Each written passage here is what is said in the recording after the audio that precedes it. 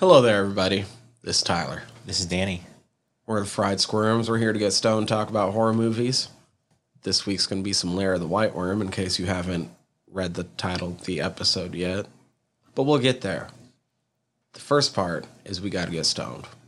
So for our green hits, Danny, what you got me smoking on here? All right, so once again, went by our friends over at Flower and picked up 6-pack of Nick the Bruiser. So I think this is one I've brought over before, but for those who are unfamiliar, this particular strain, it is noted because it gives off sweet and floral notes that are pulled together with a fuel like OG Funk. Now, the parent strains on this are Eastside OG and Fire 18. And for this, it's considered a hybrid strain, but over at Flower, they consider it their sativa strain. Mm-hmm. Right, so with this is good for patients who are looking to conquer symptoms associated with like anxiety, arthritis, chronic pain, muscle spasms, and nausea. It doesn't really give any profile as far as notes, as far as terpenes or anything like that. So this one's still kind of a little bit of an unknown one. Okay. This week, I was lazy as fuck. It was fucking time change bullshit. Fuck that. I didn't get out of my fucking bed this morning, but that's okay because I still was able to load you a bowl of Montana Silvertip. If you listened last week, I did the same damn thing. Look, Silvertip, long been one of my favorite strains now. Across a GDP and Super Silver Haze. Kind of a little bit of the best of both worlds. You get the relaxing from the indica side, but still a little bit of the uppy head bit from the sativa side. So, great taste. Always great. And I believe this was from Top Shelf. Nice. Yeah. Like we said, this week is going to be Lair of the White Worm, but before we get there, we just want to remind you about our Patreon, patreon.com/friedsquirms. Even at the lowest level, you could have listened to this last week. At the highest level, you'll get all sorts of bonuses for whatever else we start putting out. And if you listened to a couple weeks ago, we got shit that we know is going to be coming out for at least that middle level. So go check that shit out. I think we got a survey up there for other things that you might want to see us offer in the future as we work on doing this better. But like I said, patreon.com/friedsquirms. Danny, how about we get into the guts and bolts of Lair of the White Worm? Guts and bolts. All right, guts and bolts. Who and what went into the making of this movie? Spoiler-free for now. We'll get to that in a bit. Start off with our spoiler-free setup for Lair of the White Worm. Oh, God. What do I say that's spoiler-free? I mean, it's not that complicated, but is he an archaeology student? Is he an actual... What is he? He's an archaeologist. Okay, so that it is his profession. Archaeologist digs up a mysterious skull at the site of a former convent in England, and around the same time that the women that own the place that he's boarding are searching for their parents who have recently went missing, and things start to take a sinister turn, and could these be connected? That makes it sound more like a mystery. I mean, I guess it kind of is for part of the movie. I don't know. Shit happens. Things slither. We'll leave it at that. Nice. And of course, from week to week, we like to talk about the cast and crew of our film. And this week, a director, I'm surprised it's taken us this long to talk about, but that's okay. That's why we're here. We're talking about Ken Russell. And now he actually helped write the screenplay for this. But some of his directorial credits include such things as Women in Love, which actually garnered him some pretty good notoriety because mainly it was his Oscar-winning film. Now, he also directed the 1971 film The Devils. He's also known for The Who's Tommy in 1975. He also directed Altered States, coincidentally enough, if you want to call it that. William Hurt passed away today, who's in the starring role in that film. So, it's kind of weird that we're talking about it. Right. Oof. I know, right? Now, he also directed several films based off of classical composers, most notably Elgar, Delius, Tchaikovsky, Mahler, and Liszt, which is really interesting. He also directed such experimental films as like The Lion's Mouth and Revenge of the Elephant Man. Very notorious director. We'll talk about some very big bad reasons why here in the next section. But along with the screenplay, this was based loosely on the novel of the same name by Bram Stoker. All right, the cinematographer on this is actually a gentleman we talked about before. Quite arguably, you could say one of the top 3 names, period, in horror. This guy's name's Dick Bush. Oh, yeah. Now, Yeah, Dick Bush, Dick Warlock. I was going to say Dick Warlock's the other one. So anyhow, we talked about Mr. Bush back on episode 122 because he was a cinematographer on The Blood on Satan's Claw. Oh, Which is shit. really Okay. dope. Yeah. And a few other films of note from him. He was a cinematographer on the 1966 TV movie Alice in Wonderland. I heard that one was pretty wild. Now, he also helped on the 1972 film Dracula AD 1972. He's also the DP on Savage Messiah. He was the DP on Mahler. He's also the DP on Tommy, the film The Hound of the Baskervilles, the film Yanks. One I've talked about a couple different times. For those who kind of like this kind of stuff, check out The Philadelphia Experiment. It's about a ship that basically just disappeared in plain sight. All right, stuff like that. But yeah, those are just a few films of note. Let's see, another one, actually, I think probably you and I both have seen. It's a Howie Mandel film, Fred Savage film, a little film called Little Monsters. Oh, shit. Yeah, It's been dude. a long-ass time since I've seen Little Monsters. Yeah, and he also did 1993 Son of the Pink Panther. Oh, okay. All right. Our editor on this is Peter Davies, a gentleman who's known for quite a few James Bond films, which include Octopussy, A View to Kill, and The Living Daylights. The music was composed by Stanislav Sievich, and this gentleman is known for the film Stalin. He's also known for the film Holcraft Covenant, the film Chillers, and the film Extreme Ops. The special effects on this was done by Image Animation. Now, here's a little bit of trivia, but since we're already right here with this team, they were simultaneously doing the special effects for Hellbound, Hellraiser 2. Oh, wow. At the same time, yeah, which is really neat.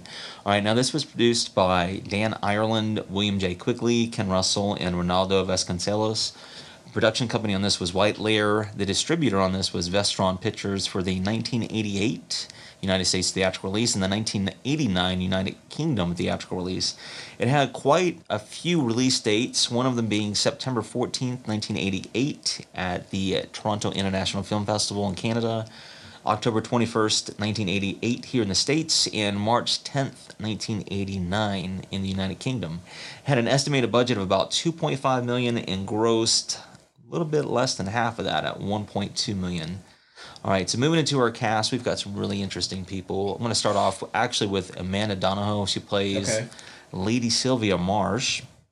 All right, now some people might recognize her because she actually appeared in some of Adam Ant in the Ants music videos, which is really neat.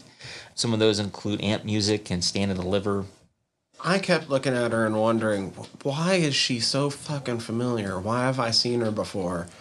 And then I looked at her filmography. I'm like, I don't think I've seen hardly... Oh, there it is. Liar, Liar. That's awesome, isn't it? Miranda, yep. Now, she was in the film The Rainbow, which I believe was the follow-up film for Ken Russell. Yeah, it sure is, yep. In the following year. There's another actress here, and I mention him in a moment. I want to mention who was in that as well. Now, she was also in the 2008 film Starship Troopers 3, Marauder. Which I guess I have seen that, but I don't remember her in it. Yeah, she's been in quite a few things as far as television. She was in L.A. Law back in 1990 through 1992, where she was in a main role as Cara Jean C.J. Lamb, which is really neat. Looks like she's been in a couple of like episodic, serials and things like that, which is really neat. More recently, stuff like Emmerdale. Yeah, that was back in 2009 through 10. She's been in stage as well, so yeah, good on her.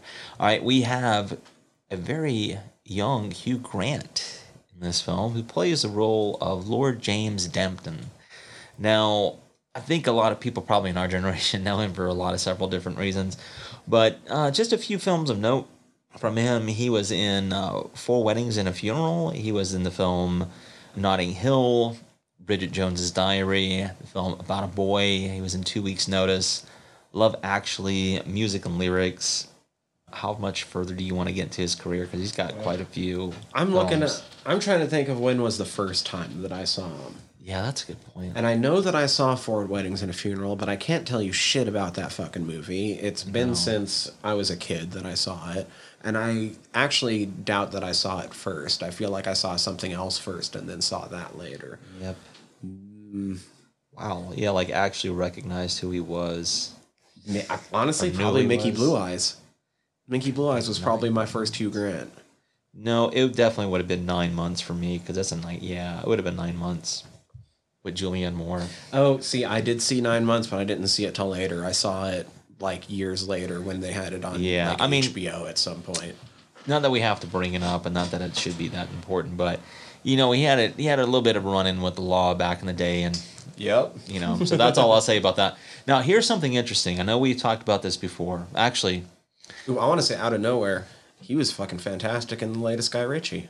yeah, The Gentleman, he was great in it. that's good, man. That's good to hear. Now, I overheard you and Zach Yeah. talk about the doctors. Right. Right now, here's something really cool. In 1999, he was the 12th Doctor in the TV special Doctor Who and the Curse of Fatal Death. The Curse of Fatal Death is a really funny little offshoot. Did you read about that at all? Yeah, a little bit. What it is? Because you also have Rowan Atkinson as the Doctor. in Yeah, that. it is pretty wild. I'm not going to get into it right now. I don't remember all the details. I've looked it up before. I've never actually seen it, to be honest. But yeah, but that's wild considering who the other leading man in this movie is. Exactly, which we're about to bring up here in just a moment. All right, moving forward, we have Catherine Oxenberg. She plays the role of Eve Trent. She is one of the sisters in the film. A few films of note from her. She was in the film Overexposed. Some people might have seen her in the Omega Code. She was also in the film Sanctimony. She was also part of Starship Troopers 3 Marauder. She was really known in the 80s because of her role in Dynasty. That was back in 84 all the way through 86. And she played Diana, Princess Diana, in a couple of different TV movies, one of them being Unhappily Ever After. That's a Charles and Diana story. Now, I'm going to bring up some interesting things about maybe her background, because she's actually of royalty. Her mom is Princess Elizabeth of Yugoslavia, which is pretty wild. Fucking what? Yes. Now, on top of that, Starship Troopers should ring a bell, right? I'm like, why would you even bring that up? Because if you look at one of her former husbands, Oh. She was married to Casper Van Dien? yeah. Now, here's something that's wild too. Now, one of her, I don't think she was married to this guy, but one of her children, their dad was a notorious drug smuggler. He was arrested for it in like 1992. It's like, why even bring that up? Well, it kind of pertains to what we do, because he, at the time, smuggled drugs, I want to say to Europe from Washington State. Okay. And when I looked at the total amount, I'm like, it's just pot. 65 fucking tons. That's a lot Yeah. of pot. Yeah, dude. I'm like, holy shit. I don't think I've ever seen that much pot in my life. I will never see that much pot in my That's life. a lot of fucking pot. Yeah, so that's a little interesting side nugget there. So anyway, that's Catherine Oxenberg. All right, now you've already mentioned another doctor, Peter Capaldi, plays the role of Angus Flint in this. Pretty interesting thing about him, he's got some really cool credits. He's got some really cool fucking credits. Yeah, The there's. Thick of It's probably the biggest thing before Doctor Who. I've got a few things I think probably of note for some people who will listen to us. Is he was in the film Dangerous Liaisons. He was in Franz Kafka's It's a Wonderful Life. He was in the film Bean with Rowan Atkinson. He was in World War Z. He was Doctor. What was it? The 14th Doctor? He's 12. Is he 12? Yeah, you're right. He's a 12th incarnation. Okay. Yeah, that was back in 2013 through 17. He was also in the films Paddington 1 and 2. He was also in the film Christopher Robin, which is really neat. And more recently, he was in the Suicide Squad, Yep. which is really dope. So here's the funny little bit. First off, with his appearance in World War Z, he played a doctor from the World Health Organization. Yeah. So he's credited as Who Doctor. That's funny. Second little bit, minor spoiler, but it's not going to be in any context, so this doesn't make any sense since we are in the spoiler-free section. There is a Roman aspect to this movie. Now, before he was cast as the Doctor, he had already appeared in Doctor Who on an episode having to do with Pompeii, That's wild. in which he was like the Roman mayor. That's so funny, man. All these coincidences. Mm-hmm. That's awesome. All right. We have Sammy Davis. She plays the role of Mary Trent, which is the other sister in the Trent sisters. A few films to note for her. She was in the film A Prayer for the Dying. She was in the film Lionheart. Some people recognize her in the film The Rainbow. She was in the segment The Missing Ingredient in the film Four Rooms, which I highly recommend. She was also in the television series Homefront from 1991 through 1993. All right, we have Stratford Johns. He plays the role of Peters, which is the butler in this film. He was in the film Cromwell. He was also in the film Salome's Last Dance, Splitting Errors, and Scarlet and Black. And, there's several other people in this film, but as far as main characters, I have Paul Brook. He plays the role of PC Police Constable Ernie. And a few things of note from him. He's actually got some really cool credits. He was in the 1972 film. It was a Hammer film called Straight Until Morning. He was also in the film For Your Eyes Only. He was in The Return of the Jedi back in 1983. He was in Scandal. Oh, you saw who he is, didn't you? He's the fucking Rancor Keeper. That's pretty crazy. What? That's fucking killer. I thought he looked somewhat familiar. Oh, yeah. He's... All right. He was in the film Saving Grace back in 2000, Bridget Jones's Diary back in 2001, the 2004 version of Alfie. He was also in the 2004 film The Phantom of the Opera, and 2005 he was in Oliver Twist. And like I said, there's other people in this. There's Imogen Clare. She plays the role of Dorothy Trent. Gina McKee. She was Norse Gladwell, which is towards the end of the film. Actually, she makes her debut in this film. And Christopher Gable plays the role of Joe Trent, which is the father of the Trent sisters. And Chris Pitt plays Kevin. All right, so that pretty much rounds out our cast and crew. You gave us a brief setup. Should give you some warnings. There's some sexy stuff going on. There's some here. sexy stuff. Some nudity. There's some sexual assault. Yeah, oh yeah. The sequence is kind of weird and psychedelic, so you don't see it very graphically, but if you're paying attention to what's going on, it's pretty fucked up, actually. So there is the desecration of religious imagery. Oh yeah, for sure. Like if you're not into that, he's just gonna turn you off. We're gonna get into this almost straight off, but it's kind of a vampire movie. Yeah, and it's also there's a bit of a creature in this, hence the white worm. So there's that. If you're averse to that stuff, Exactly. mostly if you're going to be averse to anything in this, it's probably going to be the fucked up sexy times. But then again, we'll see. Yeah, outside of that, there's not very much language. No, not really. Considering, no. I think we already covered the big bad parts. Mm-hmm. Well, let's get into how Lair the White Worm made us squeal. How does that make you squeal? All right, Lair of the White Worm. My first time. Mine as well. So we chose this movie to keep with the theme that we've been doing over the past 3. But what I need to open any discussion of this fucking movie with is, do they count as vampires? Or are they just fucking snake people?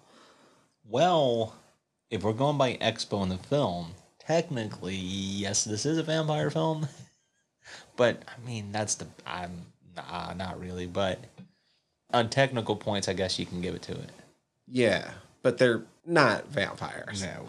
Like, we're going to technically, okay. Yeah, exactly. But it's not. They're snake people. That's what I would call them. Slytherins. It's... I'm going to wait on that. We'll get there.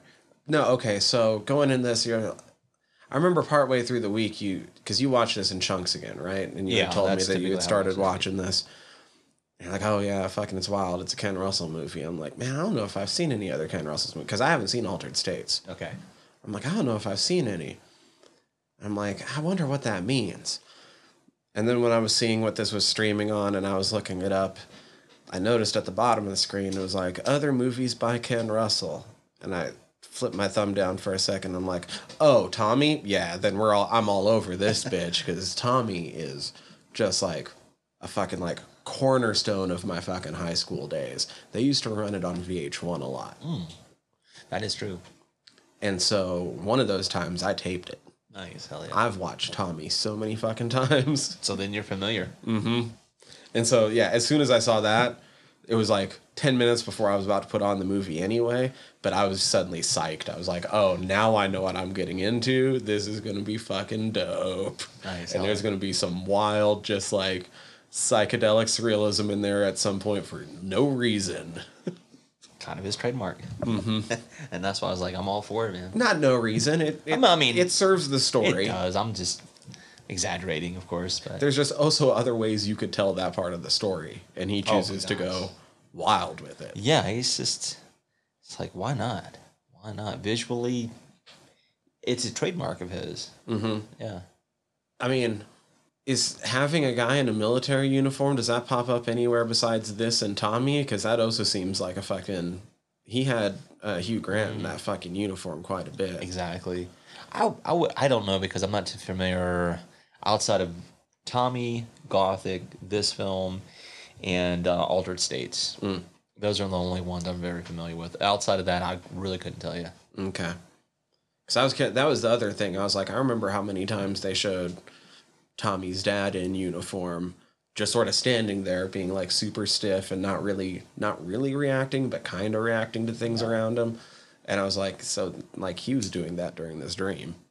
And it makes me wonder too if that was a part of his background growing up, because I would imagine, you know, he's an Englishman, Ken Russell, that is. So he was around during World War II and the bombing and all that stuff. So I'm sure some of that had an influence on him.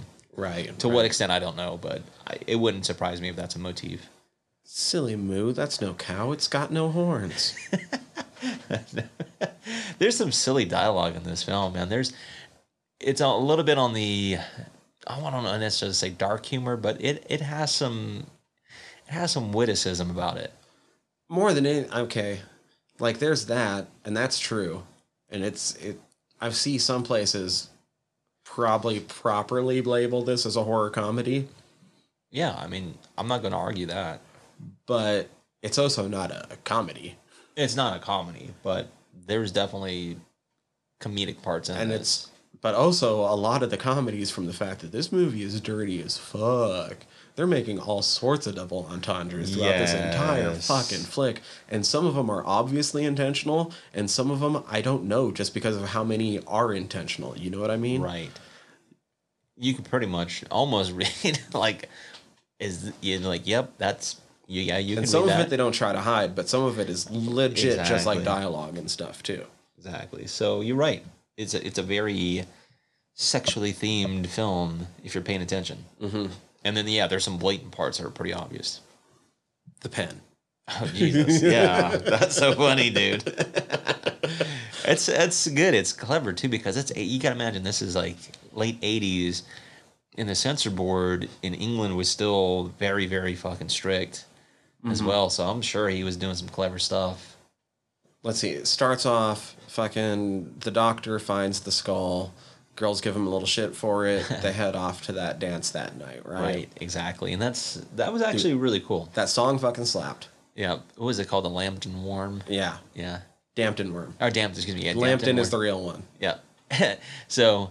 Real one. Right. You guys can't hear my air quotes, but... But that's... Yeah, exactly. You're right. But I was thinking the same thing. It's like, damn, that's a lit-ass party, man. That looked like fun. Yeah. Super heavy foreshadowing. Without a doubt. Even the first time through, I was like, oh, okay, this is going to happen in some form. Exactly. So, all of it's fun. My biggest question from the party, though. Which would you rather eat? Pickled earthworms and aspic, or Rocky Mountain oysters? Oh, Jesus. I think I'm probably going to go with some hermaphroditic worms on this one. Yeah. Like, I'm going to go with that. I don't know if I ever want to eat balls, dude.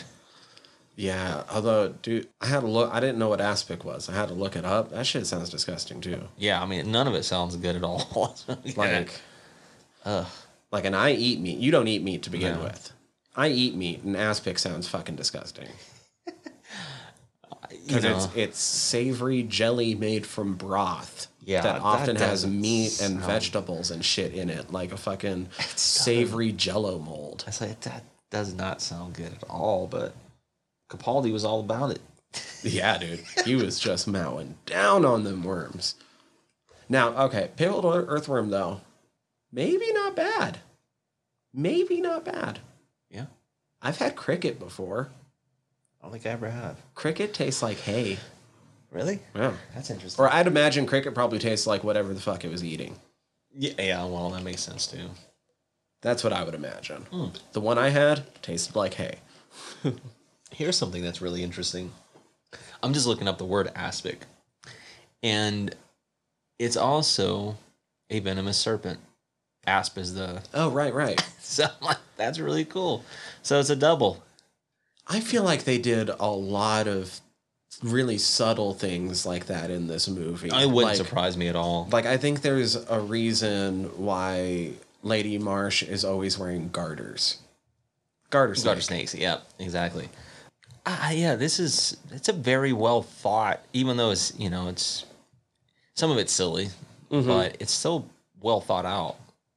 Mainly, I think too, because if I'm not mistaken, I was reading a little bit about this. Ken Russell, he was offered to read this novel, right? Right. And he read it, and he was like, he didn't think too highly of it, honestly. Did you happen to read who else didn't think too highly of it? Tilda Swinton. I mean, No. she was actually offered Oh. the role of Lady Sylvia. Oh, that would have been wild. Yeah, but that's no. I'm not No, sure. think way older. Oh shit! I'm honest. I don't know. H.P. Lovecraft. Oh really? Yeah. Damn, that's wild. Which makes sense because this was written in 1911 or was published in 1911. Yeah, here it is. So, Lovecraft wrote an essay called Supernatural Horror in Literature. And in it, his quote from it is that Stoker utterly ruins a magnificent idea by a development almost infantile. Damn. That's my DJ. Which is interesting because one of the critiques among several of that particular novel, this, Lair of the White Worm, is that it has some racial overtones in it. Oh, yeah. I mean, Lovecraft was probably reading it for those. That's why I'm thinking. He's like, I'm wow. here for the racism. I'm turned off by how badly he did the rest of it. I'm like, wow, that's an interesting connection there. Coincidental maybe, but who knows? Look, I think there's a reason why this isn't the novel of Bram Stoker's that people talk about. Right. That being said, this movie's pretty dope. No, I enjoy Yeah. this film for the reasons we'll get into here in a little while, but I just like there's some interesting things, that he wanted to play with, and then considering he is, literally from this area, it's like they're just playing with some of the folklore, and you can have fun with it too with Bram Stoker because he wanted to do a Dracula-based film, and that's why this was suggested instead. So anyway, with that being said, I think it's interesting because that was Bram Stoker's last novel as well before his death, which is interesting. So it had all kinds of neat. Was it even published while he was alive, or was it published posthumously? Do you know? That I couldn't tell you for sure. I don't want to say yay or nay either way because I'm not really sure. I'm gonna look it up real quick. Yeah, no worries. Oh, published the year before his death. Oh, damn. So maybe not the high note you want to go out on, but not the worst either. So another thing, like the foreshadowing at the party was super obvious. The one that I didn't catch until the second time around, which Ken Russell's an amazing filmmaker, and I think he was very much had this in mind. When Sylvia Marsh first finds the skull, there's forced perspective in that shot that makes the skull the size of the one that's going to be at the end. Yeah, exactly. It looks a lot larger than when it is. Yeah, which you're right. That's really clever. And now I was like, oh shit, that's really cool. Yeah, no, there's several foreshadowing moments. Yeah, if you're catching on to them, it's like, oh, okay, that's really neat. So that being one of them, I like those psychedelic moments, like because in that same sequence where Lady Marsh is now back at her estate, and she learns about the discovery of the skull. She goes and gets it. She also sees the imagery, the crucifix on the wall. Oh, right. Spits at it. So I realized, even though I hadn't seen this movie before, I've definitely seen small clips and like screen grabs. Because I've seen her in the fucking Snake Lady paint. Yep. And I've seen her hissing at that fucking crucifix before. Yeah, and then I think too, if people are more familiar with like the cover and stuff, she's also coming out of that basket in her pose and the black outfit. So that's another kind of, if you will, an iconic image from this film. What that sets up is, after it was Eve and, well, in this case it's Oxenberg and Hugh Grant's character. They come back from the party. And she's upstairs, and she's like fucking touched it, and she starts to trip out. And then that's like, okay, that's where it starts to get like, all right, I'm in it now. I'm all in this film because that's some trippy shit. There's some sexy stuff going on, forced, rape. I'm just going to say it, but yeah, but that's kind of what he likes to play with, is using like Catholicism and attaching it to also the Roman times and stuff and Christianity and what have you. That's his way of kind of like rebelling against the church and stuff like that. He's kind of, his whole film, The Devils, is about that shit. So, but there's a lot of foreshadowing in that. Right. Well, and a lot of, not necessarily, well, it's exposition that you don't. That too. Yeah. You don't realize it's exposition until it's put into context later. When you hear the full story and you're like, that's what we saw. Okay. Yeah, and that makes sense. That makes total sense. Yeah, because there's some later expo that's like, oh, there's people who inhabit, or spirits that inhabit bodies repeatedly. It's like, oh, that's fucked up. Yeah, that's pretty wild. But like just the imagery of like the fucking crucifix with the white fucking snake, the white worm. Yeah, the worm. As we're on the Earworm Network, but I know, how freaking wild is that shit?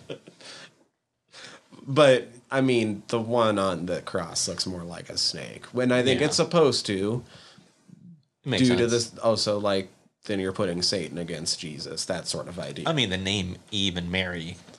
Right. Well, Eve and Mary, and to jump forward in the movie when she hypnotizes Eve, what Eve has to do is help her down out of the tree. Yeah. That's pretty wild, isn't it? That's real. But it's really well done, right? If you're going to play with all this iconography and it makes total sense. It's on the nose once you notice it. Right. But I didn't notice it the first time through. But I was like, that's awkward that she's up there. And then I was like, oh, her name's Eve. Gotcha. The snake, yeah. It's good. It's clever as fuck. Can't hate on it, right? I even like some of the play on some real characters in terms of history's sake, because they talk about, Marcus Gracius of Mercia, and I was like, well, that's a real figure. Now everything else is probably a little exaggerated, you know what I mean? But it's like, that's still kind of neat, because I didn't realize it was known as Mercia way back when. It's like, oh, that's kind of cool. Learned something here.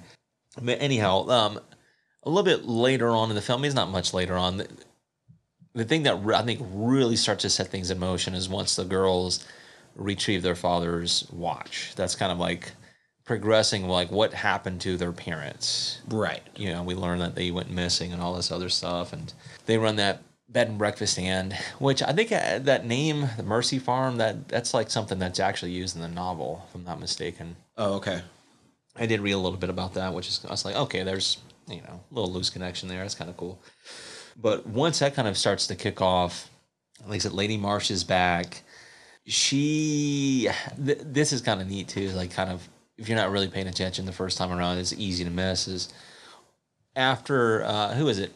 Capaldi's character and Sammy Davis's character, they're going through the shortcut. She talks about her parents used to take and all this stuff. And then that's when they see the headlights of the car. Now, I have to admit, the cars in this film are fucking dope as shit. Yeah. Every single one of them were dope as fuck. And it startles her a little bit because Capaldi put the moves on her, you know. And they ring up the police constable. Ernie goes, checks it out. He gets bitten out in the woods, right? And then, of course, she appears, she being Sylvia Marsh. And she sucks the venom out of him. But that kind of sets things in motions right there. We don't know that quite yet. So thinking about it in hindsight, she's talking about how the snake should have been hibernating. She wasn't the one to bite him originally. I think it was the mom or the dad. I think you're right, which makes sense because it was probably, I think it was probably the mom. I think you're right. Which would make sense. And like, we wouldn't know that. And at that time, you know, she's helping like suck the venom out. We don't know how the power structure works. Oh, yeah. So it would make sense if she tried to get rid of her venom to replace it with her own so that she maintained power over both of them. I was like, that makes more sense. Yeah, because if we're playing on that hierarchy, it would make a lot more sense. Which I think there's some implications later on. I mean, you can probably correct me, or from anywhere in the right direction you can steer me right. But it has to do with Capaldi a little bit later on in the film.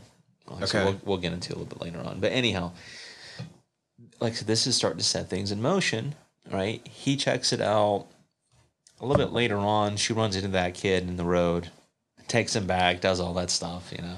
That part was all kind of funny. It doesn't matter to the rest of the plot, really, other than us getting a scene afterwards showing how terrible of a fucking liar she is when talking to Hugh Grant. Yeah. But the way she plays it up. But I, like, the entire time I'm sitting there looking at that scene, and I'm like, at what point are you already starting to try to make moves when a strange lady is giving you a ride home and then changes into lingerie? Dude, and you're just hanging out, playing snakes and ladders. You're playing some other stuff. Like, yeah, I'm not saying get all rapey or anything, no. Don't get me wrong, but at a certain point, like, signals are being sent, right? Right. I saw...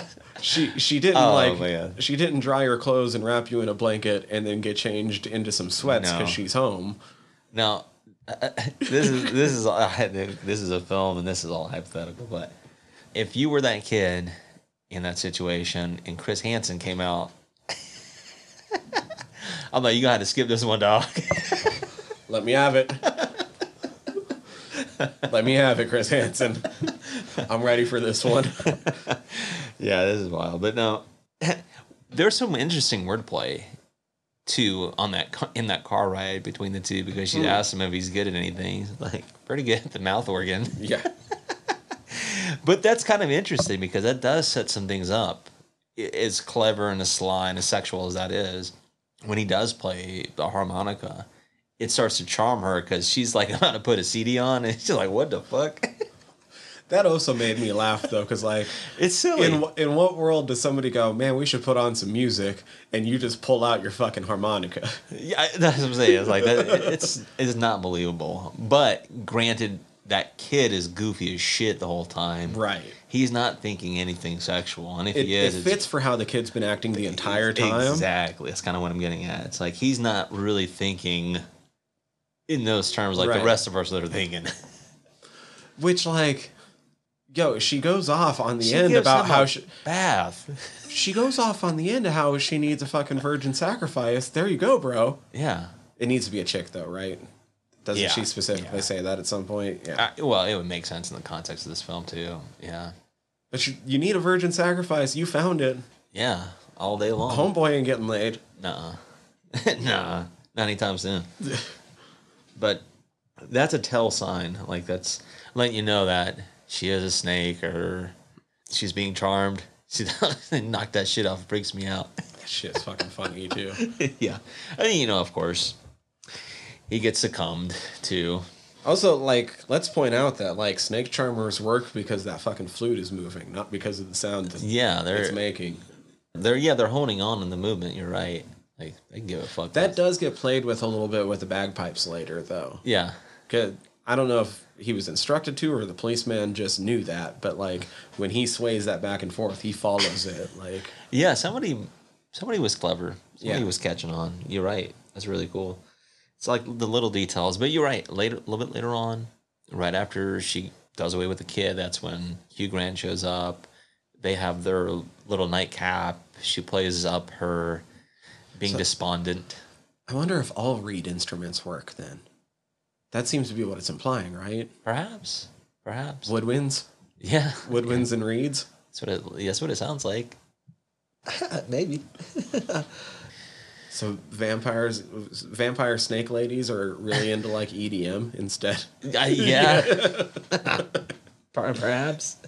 That's funny. Like, so they have their little nightcap. He dozes off, and in his dream state, this kind of gets interesting, right? He has this. That dream is so fucking funny. He's on a private jet, and Sylvia is one of the stewardesses, and she's getting sexy with him and all that stuff. And is he doing the crossword at the same time? Is he's in that sequence? And He's doing the crossword, Okay. except it's not a crossword. It's a connect the dots, and the connect the dots ends up doing it's a snake. right? And little details again, even their little emblems on their Yeah, dude. stewardess like hats are coiled snakes and shit. It's really it's like all of that stuff. It's clever. It's telling some things, some other things too. But in that dream sequence, though, Eve is in it with her as the stewardess, and the ring signifies something to him. They have that tussle, which is fucking. It's like, all right, that's silly. She's trying to get him to drink the absinthe as well. Mm-hmm. So I guess you can imply maybe that's like the venom as well, perhaps. Well, if you think about the way that he acts after this dream, I think it also implies that he is meant like he's some sort of fucking, whether he knows it or not, like a Sherlock Holmes detective, Yeah. and puts it all together. And the way he's Absolutely. acting the rest of the movie is just confirming what he thinks because of this dream. Right, because when he wakes up, he gets startled out of his dream state by his butler. And the butler, Though, arguably, from what we see in the dream, Yeah. I kind of feel like he was heading towards waking anyway. I think so, because The you're imagery right. that we were being shown, he was Right. leaving it and like Because the leg comes out and it's a very sexy leg, but the thing that tips it off is the ring. And he knows it's Eve, and he's walking out right into that blackness, if you will, which you could say that's a cave, maybe. And yeah, anyhow, the long story short of it is the newspaper article from that morning shows the cave from the search, and it has a striking resemblance to a painting on the wall. of his ancestor. Right, with the worm in the cave and all that stuff. It's like, oh yes, it's rumored that's where it happened. Like, no shit, really? So once again, that starts to set some things off and in motion. What do they go into those caves? They kind of figure out like this is where the watch was found. It sparks a little something off, and Hugh Grant's mind. He's like, show me where that's at. Right. Yeah, and we learn what that means a bit later on in the film. Well, and it's at this point where he's even like, what about a giant one? Yeah. It's like eat someone whole. Hello. Yeah, shit it out. Hello. Makes sense. He's figured this shit out. Yeah, he's not dumb. just You're right. needs to This is like confirming all his confirm it. suspicions. Especially because you have to confirm this. You can't just say it. What kind of fucking dream is that? Well, you can't just tell somebody like, No, you yo, can't. this is what's going on. There's a Roman snake cult. It's like, let me just try to confirm some of these suspicions on my own before I start saying this shit out loud. But it's neat because at a certain point, even though the guys initially, it appears like they're not really seeing eye to eye. They're kind of, doing that whole thing. But they come to terms like, okay, this is what we need to do. This is what's happening. And One of the weirdly sad things about this movie is with the way it ends and how they were actually becoming like really fun buddy and That's actually kinda what had I'm really saying, good yeah. chemistry. because it doesn't appear that way at the beginning. Like when they first have that interaction, it's like it's very innocent. It's like, oh, he doesn't really care. He's like, I hope you like digging him the art. I hope you like digging through cow shit. Hope it's fun. I don't really care. But that could be taken, as a little bit of a slide. Who cares? The whole point is, like you said, at the end, they become kind of tight. Yeah. And it works because of what we see, the resolve. if you will. What we learn, what we discover through all these encounters, it starts to make sense that Lady Marsh has something to do with it, right? Because of where the parents disappear, what's been happening, just too many weird coincidences. What I'm discovering in this film, too, is like what I liked about it is Hugh Grant starting to figure stuff out. They're starting to make some plans about the cave, Lady Marsh. They're going to charm her, all this stuff, because the butler happens to have...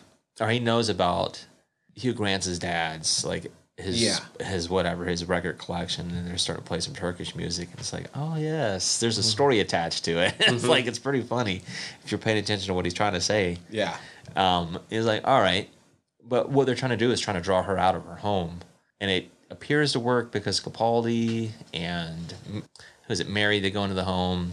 They see the statue, and he's like, that's kind of weird that she would have this particular statue when we just found this skull dating back to this time period alongside and the this coins, dude's coins and yeah, what's the fuck?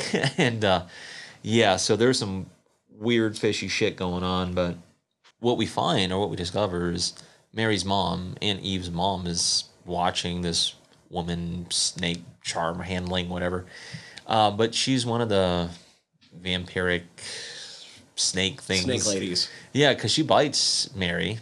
And Mary has a vision that goes through the television.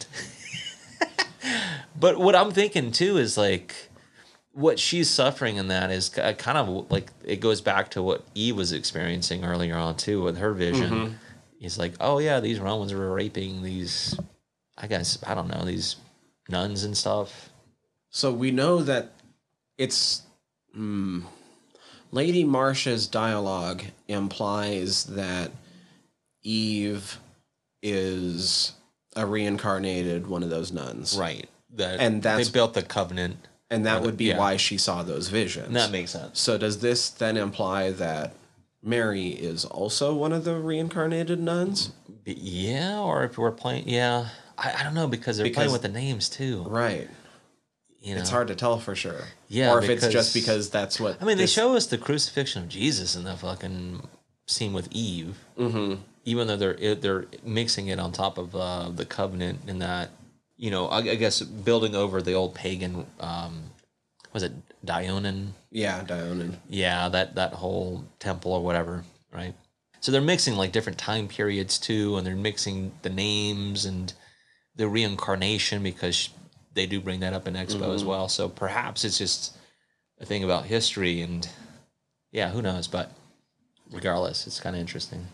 Oh yeah, it doesn't really matter either way. Either way, it's fucked up that like because getting hit by that venom makes you see fucking fucked up soldier rape. Yeah, that's basically what was happening. They were and fucking impalement blowies. That's some crazy stuff. Yeah, that ain't a lollipop. No, that was fucking fucked up. Yeah, it was. Yeah, there's some wild shit going on. That's the best impalement I've seen since Cannibal Holocaust. There's some wild stuff going on in there, dude. Like, this is crazy. I'm all for it. I loved it. I was all for it. All right. That's going on in the house. Capaldi, he's starting to figure out some stuff, right? At the same time, Hugh Grant's getting some visitors because the power gets cut out. Mm-hmm. And during their conversation, being Capaldi and Hugh Grant, while they're on the phone, they're like, oh, you can hear, like, oh, her mother? Okay, that's... Oh, and then he's starting to figure out, I was like, oh, well, maybe it's not Sylvia Marsh who's coming. It's actually the mother who's coming because the butler gets it. She jumps out in the shadows. He swings his sword and gets her like it was foreshadowed earlier in the film. The only difference is he trips over that drum kit. That was pretty funny. Well, the difference is he didn't get the worm. Right. He got this. Yeah, he got a servant of the worm. Yeah. So like the symbolism still holds up. Right. But it's not the same. You're right. Right. I guess out of that too, they're figuring out like, okay, what else is going on? Like Peter Capaldi sucked the venom out of Mary. That helped her out of that whole straight. Strangely wild that worked. Well, that's kind of what I'm getting at too. I was like, that typically is never going to work, right? Especially not as weirdly cleanly as he did it, where he like finds the glass, and it's just like pure venom.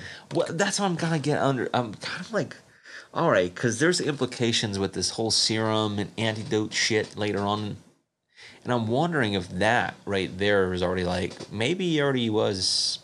I don't know. Maybe he was impervious to this stuff. Because otherwise, like, that doesn't make any sense. How he could do that? Just spit it out without being infected himself or tripping or something. Right. That doesn't make much sense. But maybe it doesn't need to make sense. Maybe we're reading too much into it. Yeah. But I did have a little bit of concern with that. Like, that doesn't make much sense. But anywho, what they're trying to set up now is well, actually, what happens is fucking the PC comes by because he's going to take Mary down to the station. Yeah, and they have their talk, and he doesn't know how to construct a lie for the situation well. He doesn't know what she knows. He's never been in this situation. And so he slips up and mentions that the mom's body was also found there. Like, And she's like, nah, I know her mom just got killed. Yeah, so there's some fishy shit going on. But what really tips it off is he's getting... We're going to get Sylvia Marsh's first.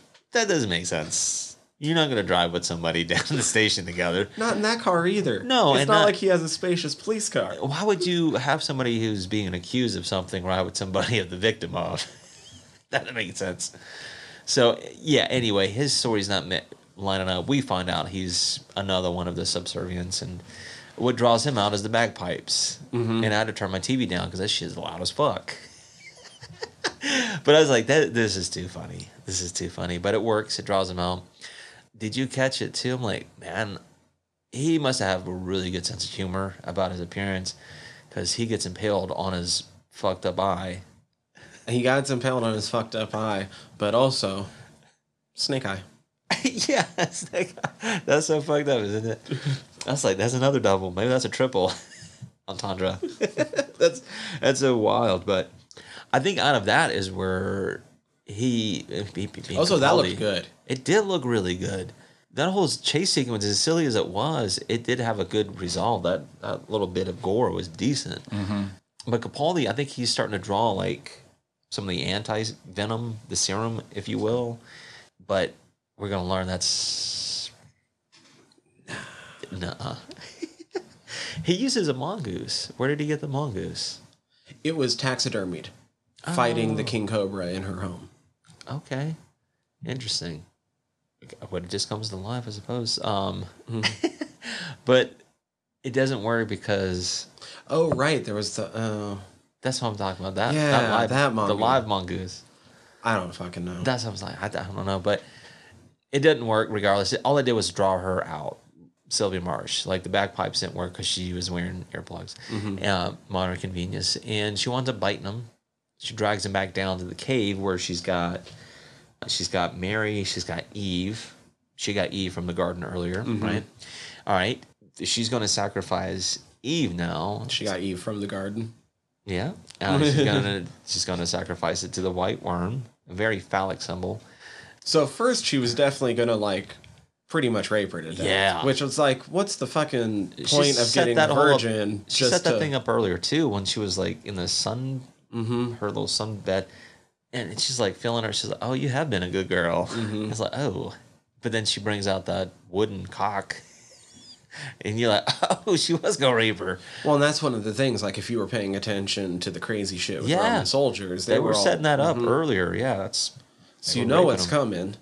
But that's the thing. It's like, why get the fucking virgin sacrifice if you're just gonna rail rape them her with the fucking iron spike before throwing her in there? Yeah, I don't know, man. That's fucked up. But it doesn't work because Capaldi comes to.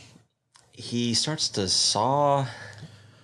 Oh, I want to point out one other thing though about fucking Marsh in this scene, and I'm going to preface it by saying, ladies, do what you want with your bodies. I'm not against that.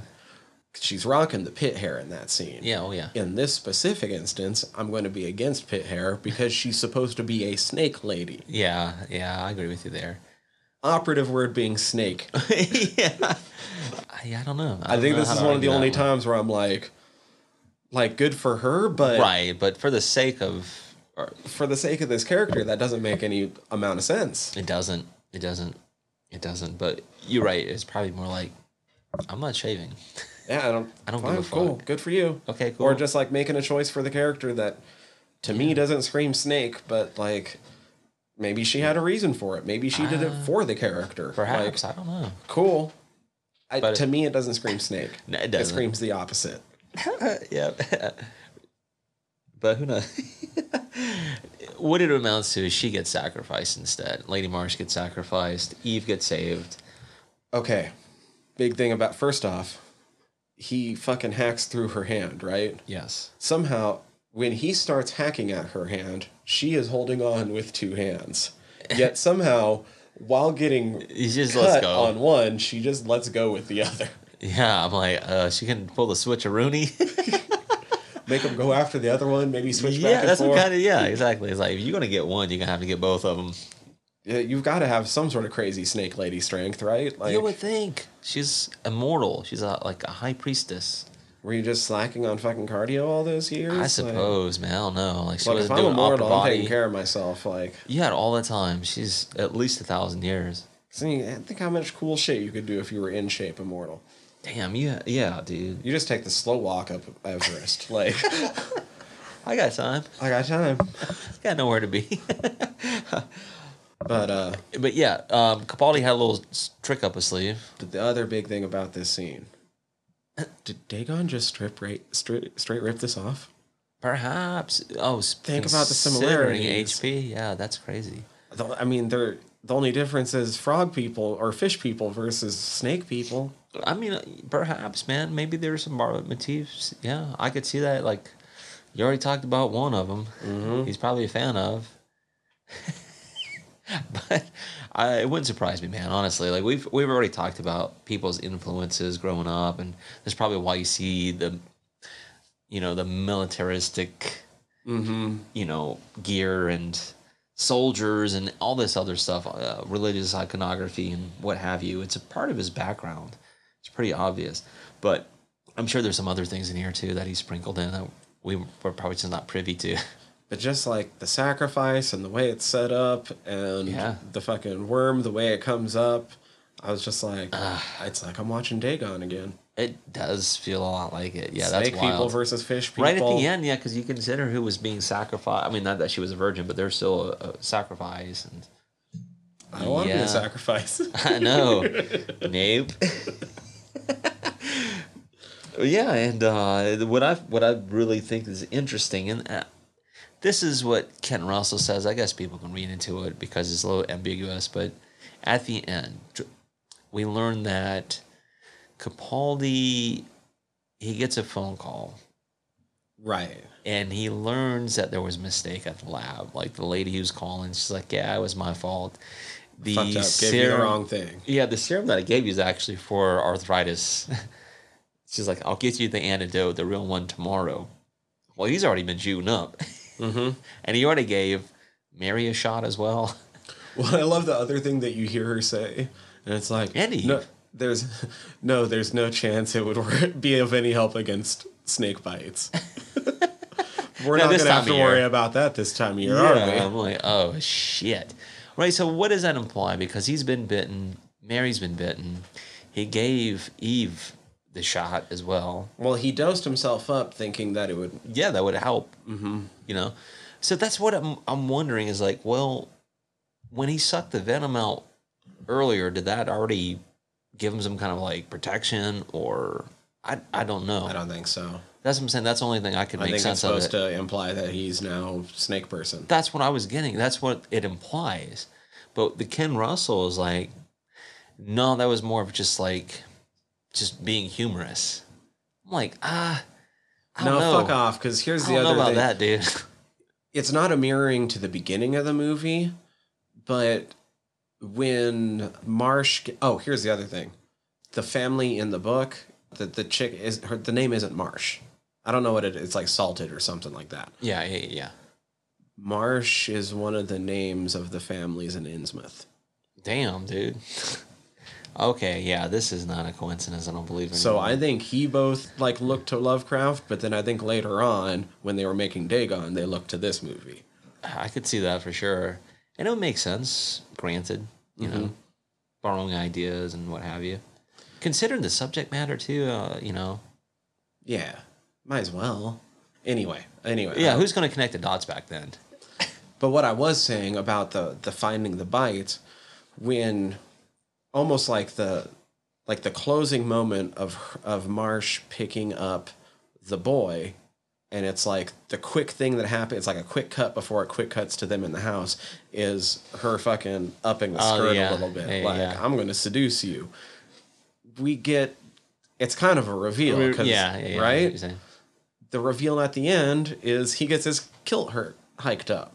Yeah. And you see the bites. And you're like, so this is mirroring a scene in your fucking movie, whether you want it to or not. Exactly. No, that's a solid point.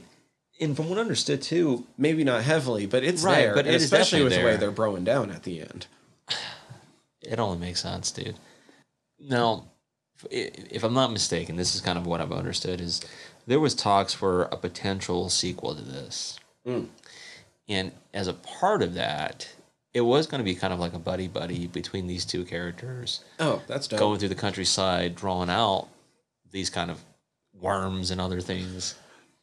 Fucking thank you for telling me that, because I was going to say at the end, like, you know, I wish they would do a sequel to this.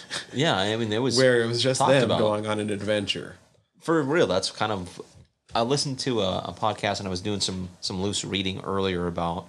this film, and that's something I came across a couple different times. I was like, that sounded pretty interesting, because they had good chemistry, and it's no coincidence that they both happen to play doctors. Now, one, of course, we talked with Hugh Grant being... Weird situation. Not really a doctor, but kind of. Yeah. But a true doctor. Yeah. But nonetheless, they had chemistry. And not just that, but like I said, I'm pretty sure the way the film portrays Dampton's character is that he kind of Sherlocked it. Exactly. I would love to see that going forward, where like he Sherlocks these weird supernatural occurrences, but it's hard to understand exactly what's going on from these fucking dreams, and so he's having to still go and confirm and figure out bit by bit, as like a supernatural detective. That would be a really cool bent. I would say vamp out fucking Capaldi, and have him be kind of like zombie Nick Frost at the end of Shaun of the Dead. I was like, you know, you could play with all kinds of cool things. It's like you're right, with Hugh Grant's character, like having these visions, these fever dreams, piecing together these mysteries or whatever. And then having a supernatural partner with him, it'd be kind of cool. Not gonna lie. Now, here's something interesting too, is that Hugh Grant doesn't really think highly of this film. Oh, I bet he doesn't. He didn't really know how to make it. Like, he talked about, you know, seeing it at the theater, and it was kind of getting, you know, the laughs and things like that. And I don't know. He wasn't really thrilled about it. I think he did fine. I think he did fine. I think he did a really good job, actually. I love that opening salvo between him and Capaldi. It's great. Where he's managing to be charming and a dick all at once. That's kind of what I'm saying. Like, earlier on the film, it's kind of set up a little like that. He's clever, but he's kind of being a little bit of a dick. I thought he did a good job. I kind of understand him not necessarily digging this movie, though, because, like, as I was thinking about this movie when I got done watching it for the second time earlier today, I was like, well, I dug this movie. I don't know who I would fucking recommend it to. I know. I think you would have to be a fan of Ken Russell, that is, and probably like some English folklore, things like that. Probably, honestly, I would recommend this to people who just like probably folk horror in general. It would probably fit into some of that mold, like very, very loosely. Very loosely, but yeah, I mean, it's there a little bit. Yeah, exactly. But I don't know. I think if you just like kind of somebody off who's the beaten bored path with normal vampire films. Yeah, if you like some psychedelia in your films and nunsploitation. But once again, we're talking some like pretty narrow fucking categories. You have to know who you are recommending it to. Right. This is not one that you can just throw out there loosely, and no, you got to know your audience for this. Yeah, otherwise, what the fuck was that? Because it's one I would love to recommend, but it's hard to think of I mean, there's a couple know. people I can think of, I guess, but Right. And only they would because get it. only because they're into film in general, not necessarily because I think they would particularly like this movie. Yeah, no, dude. I wouldn't recommend this. It's just some Joe Schmo No, that I don't know. Nuh-uh. I mean, I'm going to tell like I'll tell the world about this film, but I'll tell my fucking coworkers like this movie's fucking wild, bro. yeah. Some shit goes on with Jesus. yeah. So you definitely want to get high for this one. But I don't recommend it. Yeah, but there's a fucking banger of a tune earlier on in this. I'm going to listen to that again. I like it. It was fun, man. I kind of like that song, except for there's a fucking terrible rhyme in it.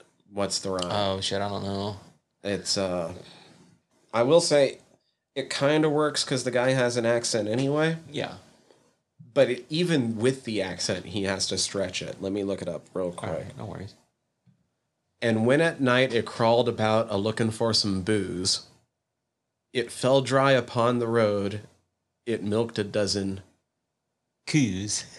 cows. Yeah. That's so hot. Yeah. Ooze and cows. I thought because it was already such a sexy movie that he was going to say something about coos. I know. All right. Especially because folk songs can get kind of dirty sometimes. Yeah. Did they say anything about booze in there? Booze and booze booze was and then ooze. cows. Oh God. Ew. Yeah. What the fuck? Booze was rhymed with cows. Yeah. No, I don't think By so. stretching, even like I said, even with the accent, that's a stretch. Booze and coos. Man, I don't know. Booze and coos. That's like see, some- I want just I That's booze gotta and be- coos make sense. Yeah. Exactly. I've been out on the town looking for booze and coos. Yeah, boobs. But yeah, I don't know. That's a stretch for real, for real. No, you know what I think is really cool about this too, and if you really want to maybe get another glimpse into some of Ken Russell from this time period too, is the film he did before this is a film called Gothic, and Okay. it's about Mary Shelley and Bram Stoker and that little dinner party they had where they came up with the ideas for Frankenstein and Dracula. That's what that film is about, and it has Julian Sands. It has Peter I was almost say Peter Gabriel. Peter Warlock's Julian Sands. Gabriel Byrne. Yeah, Gabriel Byrne's in it. Several others, but it's about that dinner party, but told through the vision of Ken Russell. So there's gonna be some psychedelic shit going on in there. I'm kind of curious about it, but it's like, that would be a pretty interesting, maybe jump into his, maybe like The Who's Tommy, a little bit more mainstream. But yeah, that one's, I've been told is really good too. But I've seen Altered States. I really like that one too. Sorry, not Bram Stoker. Oh, no, It's Polinari who wrote The Vampire. who is it? And Mary Shelley. Right, Mary Shelley. Is Percy? No, not Percy Shelley. Lord Byron. Oh, yeah. It's like, yeah, it's a whole dinner party. And Percy Bryce Shelley. Okay. Yeah. That was okay. Yeah. That makes more sense. But I'm still kind of curious about that because of the cast. I'm surprised I haven't seen it, but because of the time period, I know it's going to be a little off kilter, and I'm starting to really dig that about certain '80s films because it starts to make me feel how I used to feel when I was a kid finding these kind of films. Like, ooh, I shouldn't be watching this, but I really like it. Oh yeah, this looks good. I'm gonna have to check out Gothic, dude. I think it might be on Tubi. Good to know. Yeah, but yeah, it is a really cool entry point into Ken Russell's works.